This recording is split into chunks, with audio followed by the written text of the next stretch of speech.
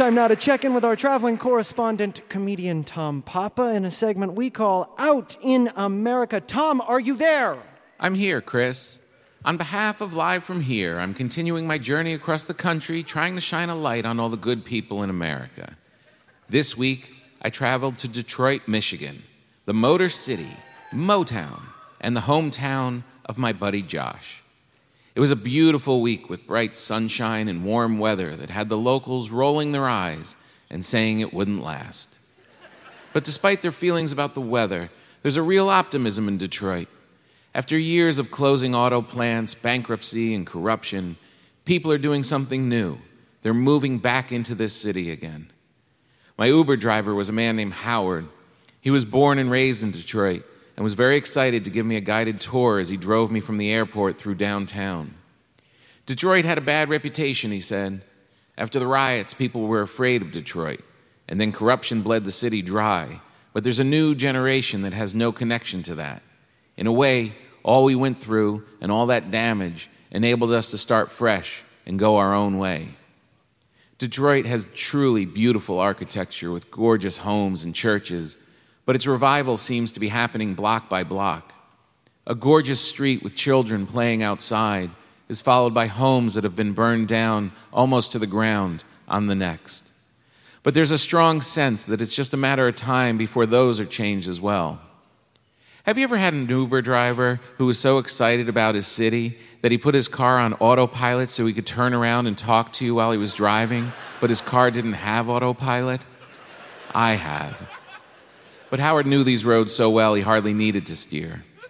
I tell everyone, he said, people don't ruin cities. Politicians ruin cities. Think about it. Who tells us things are bad? Who tells us our neighbors are the enemy? Who tells us things can't be done? Not the people. The people believe. We're the ones opening florists, shops, and restaurants. It's really happening, and I'm blessed to be a part of it, he said. And when you come back to town, you'll be sitting in my new coffee shop, and you'll say, damn, Howard, you were right. Detroit is beautiful. Have you ever had a ride from the airport that was so inspiring and emotional that you had to get a drink before you checked into the hotel? I have. My hotel was in the Greektown section. This Greek neighborhood was once filled with immigrants, but is now mainly loud sports bars and strip clubs with Greek names. I slipped into a quiet, authentic Greek restaurant and was greeted by a bartender named Stavros. He was excited by my last name. Papa, you're Greek. I was about to tell him it was an Italian name, but he took out a bottle of ouzo and we toasted to our Greekness. I wanted to correct him, but it was too late.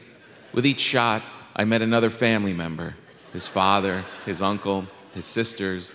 They brought out salads and shish kebabs and baklava.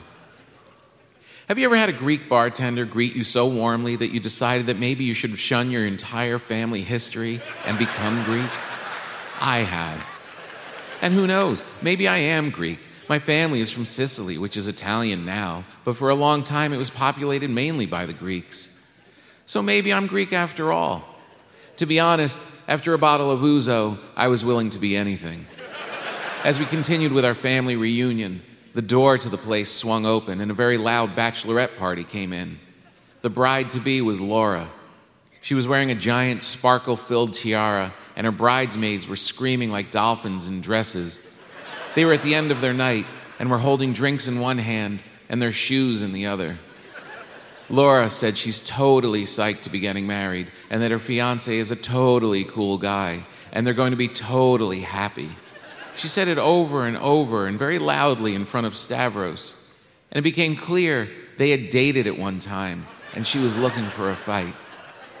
Have you ever been so drunk on Greek liquor that in order to protect your new Greek brother, you led a conga line of bridesmaids out of the bar and into the streets of Greektown? I have. I woke up the next morning with a headache, wearing a beaded necklace, and holding a very inappropriate swizzle stick. I wandered downstairs, grabbed a coffee, and waited for a cab ride to the Motown Museum. I sat on a bench next to a man named Mohammed. He was on break from his job at the hotel. He had moved here from Syria in the 1990s when Syria was still at peace. Mohammed said I didn't look so good. I told him about my Greek bachelorette party. He laughed and said this is why he doesn't drink. As we were looking out across the avenue, a car cut someone else off, and another honked at him, and then an old lady on the sidewalk gave everyone the finger, including us. You see, this is why I don't fight with people, he said. Everybody is so filled with stress. You never know what they're dealing with. I put it like this. People are like garbage trucks. They go around all day long picking up garbage from everybody else. If you bang into them, they'll just unload it all over you. When I finally arrived at the Motown Museum, I was surprised that it's actually a small 2-story home. On this site is where the legendary record producer Berry Gordy Jr. created Motown Hitsville, USA Studios.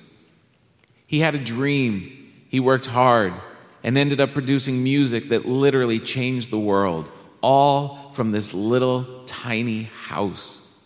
It's hard to believe, unless, of course, you live in Detroit, where at this moment, anything seems possible. Until next time, this has been Tom Papa, out in America. Let's hear it for Tom Papa. Make sure to check Tom's tour schedule to see when he will be visiting your town. And you can get his new book, Your Dad Stole My Rake, at tompapa.com.